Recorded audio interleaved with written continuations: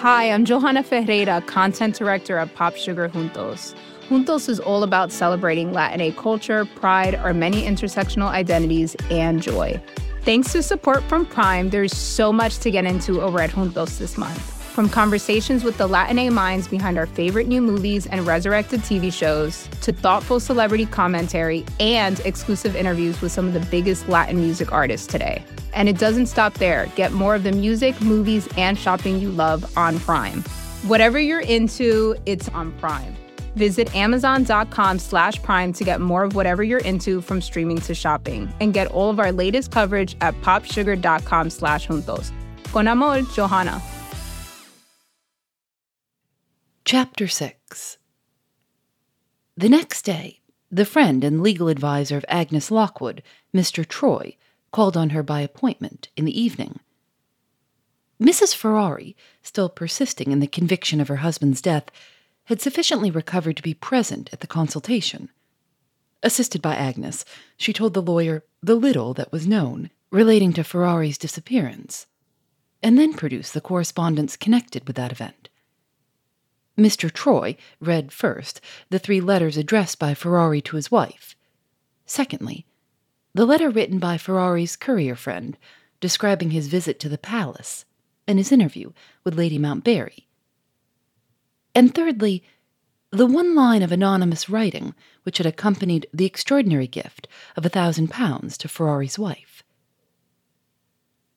Well known at a later period as the lawyer who acted for Lady Leodard in the case of theft, generally described as the case of My Lady's Money, Mr. Troy was not only a man of learning and experience in his profession, he was also a man who had seen something of society at home and abroad. He possessed a keen eye for character, a quaint humor, and a kindly nature which had not been deteriorated even by a lawyer's professional experience of mankind.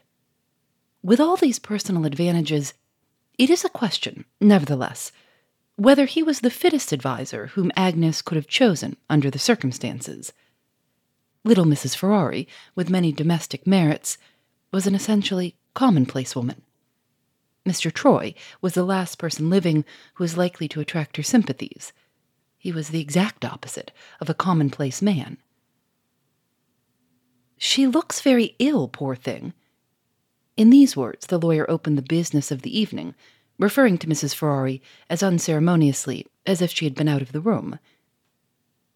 "She has suffered a terrible shock," Agnes answered.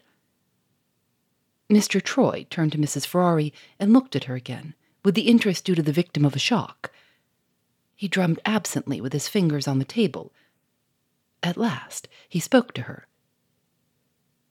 "My good lady, you don't really believe that your husband is dead?" Mrs. Ferrari put her handkerchief to her eyes. The word dead was ineffectual to express her feelings. "Murdered," she said sternly, behind her handkerchief. "Why, and by whom?" Mr. Troy asked. Mrs. Ferrari seemed to have some difficulty in answering. "You have read my husband's letters, sir," she began. "I believe he discovered—" She got as far as that, and there she stopped. What did he discover? There are limits to human patience, even the patience of a bereaved wife. This cool question irritated Mrs. Ferrari into expressing herself plainly at last. "He discovered Lady Mountbarry and the Baron," she answered with a burst of hysterical vehemence. "The Baron is no more that vile woman's brother than I am. The wickedness of those 2 wretches came to my poor dear husband's knowledge. The lady's maid left her place on account of it. If Ferrari had gone away too, he would have been alive at this moment. They have killed him. I say they have killed him to prevent it from getting to Lord Mountbarry's ears." So in short, sharp sentences, and in louder and louder accents, Mrs. Ferrari stated her opinion of the case. Still, keeping his own view in reserve, Mr. Troy listened with an expression of satirical approval. "Very strongly stated, Mrs. Ferrari," he said. "You build up your sentences well. You clinch your conclusions in a workmanlike manner. If you had been a man, you would have made a good lawyer. You would have taken juries by the scruff of their necks." Complete the case, my good lady, complete the case. Tell us next who sent you this letter, enclosing the banknote. The two wretches who murdered Mr. Ferrari would hardly put their hands in their pockets and send you £1,000. Who is it, eh? I see the postmark on the letter is Venice. Have you any friend in that interesting city, with a large heart and a purse to correspond, who has been let into the secret, and who wishes to console you, anonymously? It was not easy to reply to this. Mrs. Ferrari began to feel the first inward approaches of something like hatred towards Mr. Troy. I don't understand you, sir, she answered. I don't think this is a joking matter. Agnes interfered for the first time. She drew her chair a little nearer to her legal counselor and friend. What is the most probable explanation in your opinion? She asked. I shall offend Mrs. Ferrari if I tell you, Mr. Troy answered. No, sir, you won't, cried Mrs. Ferrari, hating Mr. Troy undisguisedly by this time. The lawyer leaned back in his chair. Very well, he said, in his most good-humored manner. Let's have it out. Observe, madam, I don't dispute your view of the position of affairs at the palace in Venice. You have your husband's letters to justify you, and you have also the significant fact that Lady Mountbarry's maid did really leave the house. We will say, then, that Lord Mountbarry has presumably been made the victim of a foul wrong, that Mr. Ferrari was the first to find it out, and that the guilty persons had reason to fear not only that he would acquaint Lord Mountbarry with his discovery, but that he would be a principal witness against them if the scandal was made public in a court of law. Now mark. Admitting all this, I draw a totally different conclusion from the conclusion at which you have arrived. Here is your husband left in this miserable household of 3, under very awkward circumstances for him. What does he do? But for the banknote and the written message sent to you with it, I should say that he had wisely withdrawn himself from association with the disgraceful discovery and exposure by taking secretly to flight. The money modifies this view, unfavorably so far as Mr. Ferrari is concerned. I still believe he is keeping out of the way. But I now say he is paid for keeping out of the way, and that banknote there on the table is the price of his absence, sent by the guilty persons to his wife. Mrs. Ferrari's watery grey eyes brightened suddenly. Mrs. Ferrari's dull, drab-colored complexion became enlivened by a glow of brilliant red. It's false, she cried. It's a burning shame to speak of my husband in that way. I told you I should offend you, said Mr. Troy. Agnes interposed once more in the interests of peace. She took the offended wife's hand. She appealed to the lawyer to reconsider that side of his theory which reflected harshly on Ferrari. While she was still speaking, the servant interrupted her by entering the room with a visiting card. It was the card of Henry Westwick, and there was an anonymous request written on it in pencil. I bring bad news. Let me see you for a minute downstairs. Agnes immediately left the room. Alone with Mrs. Ferrari, Mr. Troy permitted his natural kindness of heart to show itself on the surface at last. He tried to make his peace with the courier's wife. You have every claim, my good soul, to resent a reflection cast upon your husband, he began. I may even say that I respect you for speaking so warmly in his defense. At the same time, remember that I am bound, in such a serious matter as this, to tell you what is really in my mind. I can have no intention of offending you, seeing that I am a total stranger to you and to Mr. Ferrari.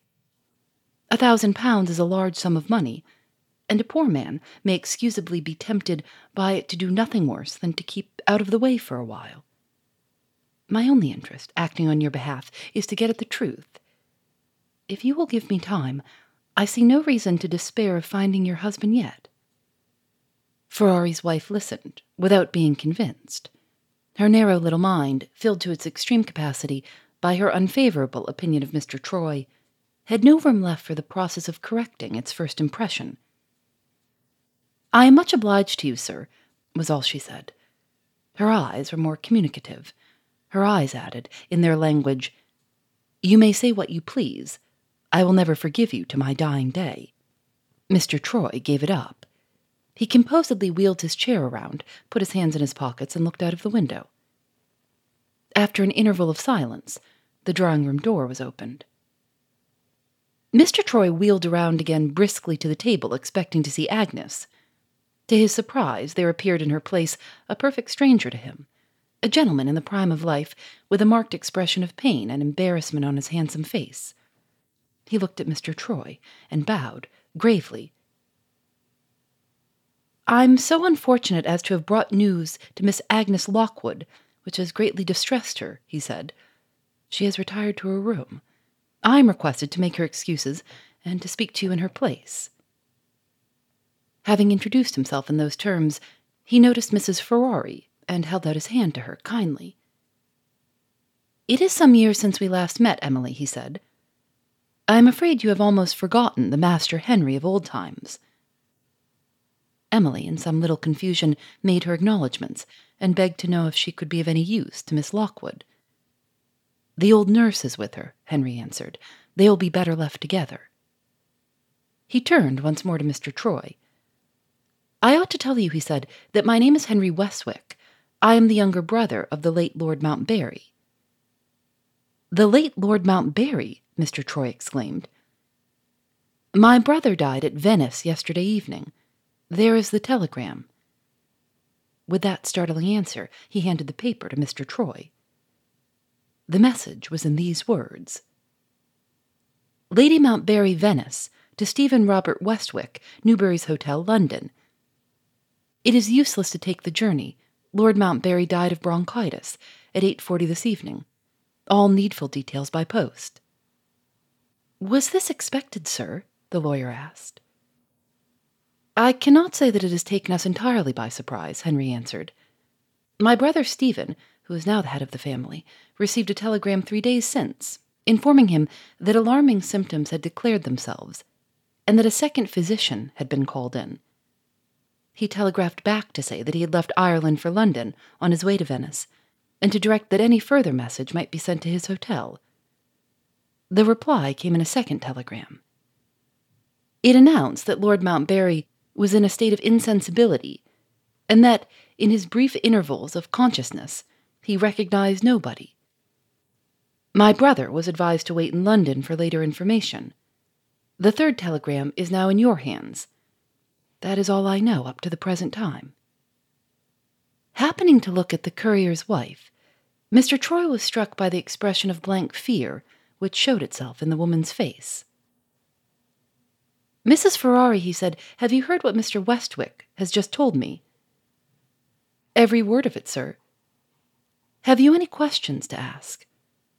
"No, sir." "You seem to be alarmed," the lawyer persisted. "Is it still about your husband?" "I shall never see my husband again, sir. I have thought so all along, as you know. I feel sure of it now." "Sure of it? After what you have just heard?" "Yes, sir." "Can you tell me why?" "No, sir. It's a feeling I have. I can't tell why." "Oh, a feeling," Mr. Troy repeated, in a tone of compassionate contempt. "When it comes to feelings, my good soul—" He left the sentence unfinished and rose to take his leave of Mr. Westwick. The truth is, he began to feel puzzled himself, and he did not choose to let Mrs. Ferrari see it.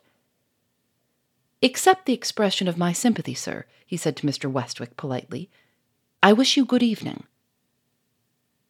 Henry turned to Mrs. Ferrari as the lawyer closed the door. "I have heard of your trouble, Emily, from Miss Lockwood. Is there anything I can do to help you?" "Nothing, sir, thank you. Perhaps I had better go home after what has happened. I will call tomorrow and see if I can be of any use to Miss Agnes. I am very sorry for her." She stole away, with her formal curtsy, her noiseless step, and her obstinate resolution to take the gloomiest view of her husband's case. Henry Westwick looked round in the solitude of the little drawing-room. There was nothing to keep him in the house, and yet he lingered in it. It was something to be even near Agnes, to see the things belonging to her that were scattered about the room. There in the corner was her chair, with her embroidery on the work table by its side. On the little easel near the window was her last drawing, not quite finished yet. The book she had been reading lay on the sofa, with her tiny pencil case in it to mark the place at which she had left off. One after another, he looked at the objects that reminded him of the woman whom he loved, took them up tenderly, and laid them down again with a sigh. Ah, how far, how unattainably far from him she was still. She will never forget Mount Barry, he thought to himself as he took up his hat to go. Not one of us feels his death as she feels it. Miserable, miserable wretch. How she loved him. In the street, as Henry closed the house door, he was stopped by a passing acquaintance. A wearisome, inquisitive man, doubly unwelcome to him at that moment. "Sad news, Westwick, this about your brother. Rather an unexpected death, wasn't it? We never heard at the club that Mount Barry's lungs were weak. What will the insurance offices do?" Henry started. He had never thought of his brother's life insurance. What could the offices do but pay? A death by bronchitis, certified by 2 physicians, was surely the least disputable of all deaths. "I wish you hadn't put that question into my head," he broke out irritably. "Ah," said his friend, "you think the widow will get the money? So do I. So do I." Chapter 7. Some days later, the insurance offices, 2 in number, received the formal announcement of Lord Mountbarry's death from her ladyship's London solicitors. The sum insured in each office was £5,000, on which 1 year's premium only had been paid. In the face of such a pecuniary emergency as this, the directors thought it desirable to consider their position. The medical advisers of the 2 offices, who had recommended the insurance of Lord Mountbarry's life, were called into council over their own reports. The result excited some interest among persons connected with the business of life insurance. Without absolutely declining to pay the money, the 2 offices, acting in concert, decided on sending a commission of inquiry to Venice for the purposes of obtaining further information. Mr. Troy received the earliest intelligence of what was going on. He wrote at once to communicate his news to Agnes, adding what he considered to be a valuable hint, in these words: "You are intimately acquainted, I know, with Lady Barville, the late Lord Mountbarry's eldest sister. The solicitors employed by her husband are also the solicitors to one of the 2 insurance offices. There may possibly be something in the report of the Commission of Inquiry touching on Ferrari's disappearance. Ordinary persons would not be permitted, of course, to see such a document. But a sister of the late lord is so near a relative as to be an exception to general rules. If Sir Theodore Barville puts it on that footing, the lawyers, even if they do not allow his wife to look at the report, will at least answer any discreet questions she may ask referring to it. Let me hear what you think of this suggestion at your earliest convenience." The reply was received by return of post. Agnes declined to avail herself of Mr. Troy's proposal. "My interference, innocent as it was," she wrote, "has already been productive of such deplorable results that I cannot and dare not stir any further in the case of Ferrari. If I had not consented to let that unfortunate man refer to me by name, the Lord Mountbarry would never have engaged him, and his wife would have been spared the misery and suspense from which she is suffering now. I would not even look at the report to which you allude if it was placed in my hands. I have heard more than enough already of that hideous life in the palace at Venice. If Mrs. Ferrari chooses to address herself to Lady Barville with your assistance, that is, of course, quite another thing.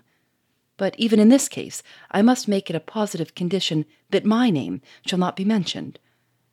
Forgive me, dear Mr. Troy, I am very unhappy and very unreasonable, but I am only a woman, and you must not expect too much from me." Foiled in this direction, the lawyer next advised making the attempt to discover the present address of Lady Mountbarry's English maid. This excellent suggestion had one drawback. It could only be carried out by spending money, and there was no money to spend. Mrs. Ferrari shrank from the bare idea of making any use of the £1,000 note. It had been deposited in the safekeeping of a bank. If it was even mentioned in her hearing, she shuddered and referred to it with melodramatic fervor as my husband's blood money. So, under stress of circumstances, the attempt to solve the mystery of Ferrari's disappearance was suspended for a while. It was the last month of the year 1860. The Commission of Inquiry was already at work, having begun its investigations on December 6th. On the 10th, the term for which the late Lord Mountbarry had hired the Venetian palace expired. News by telegram reached the insurance offices that Lady Mountbarry had been advised by her lawyers to leave for London with as little delay as possible. Baron Rivar, it was believed, would accompany her to England, but would not remain in that country unless his services were absolutely required by her ladyship. The Baron, well known as an enthusiastic student of chemistry, had heard of certain recent discoveries in connection with that science in the United States, and was anxious to investigate them personally. These items of news, collected by Mr. Troy, were duly communicated to Mrs. Ferrari, whose anxiety about her husband made her a too frequent visitor at the lawyer's office. She attempted to relate what she had heard to her good friend and protectress. Agnes steadily refused to listen, and positively forbade any further conversation relating to Lord Mountbarry's wife, now that Lord Mountbarry was no more. "You have Mr. Troy to advise you," she said, "and you are welcome to what little money I can spare, if money is wanted. All I ask in return is that you will not distress me. I am trying to separate myself from remembrances." Her voice faltered. She paused to control herself. "From remembrances," she resumed, "which are sadder than ever since I have heard of Lord Mountbarry's death. Help me, by your silence, to recover my spirits, if I can. Let me hear nothing more until I can rejoice with you that your husband is found." Time advanced to the 13th of the month, and more information of the interesting sort reached Mr. Troy. The labors of the Insurance Commission had come to an end. The report had been received from Venice on that day. Hey, this is Scott Galloway, author, professor, entrepreneur, and most importantly, host of the Prop G podcast. We got a special series running on right now called The Future of Work, where I answer all your questions on, surprise, the future of work. Questions including, what are we missing when we work remotely? Or how do we handle work-life balance when a major opportunity comes knocking? From the provocative to the technical, we're offering insights you won't want to miss. So tune in to The Future of Work, a Prop G Pod special sponsored by Canva. You can find it on the Prop G Pod wherever you get your podcasts. Phoebe Reads a Mystery is recorded in the studios of North Carolina Public Radio, WUNC.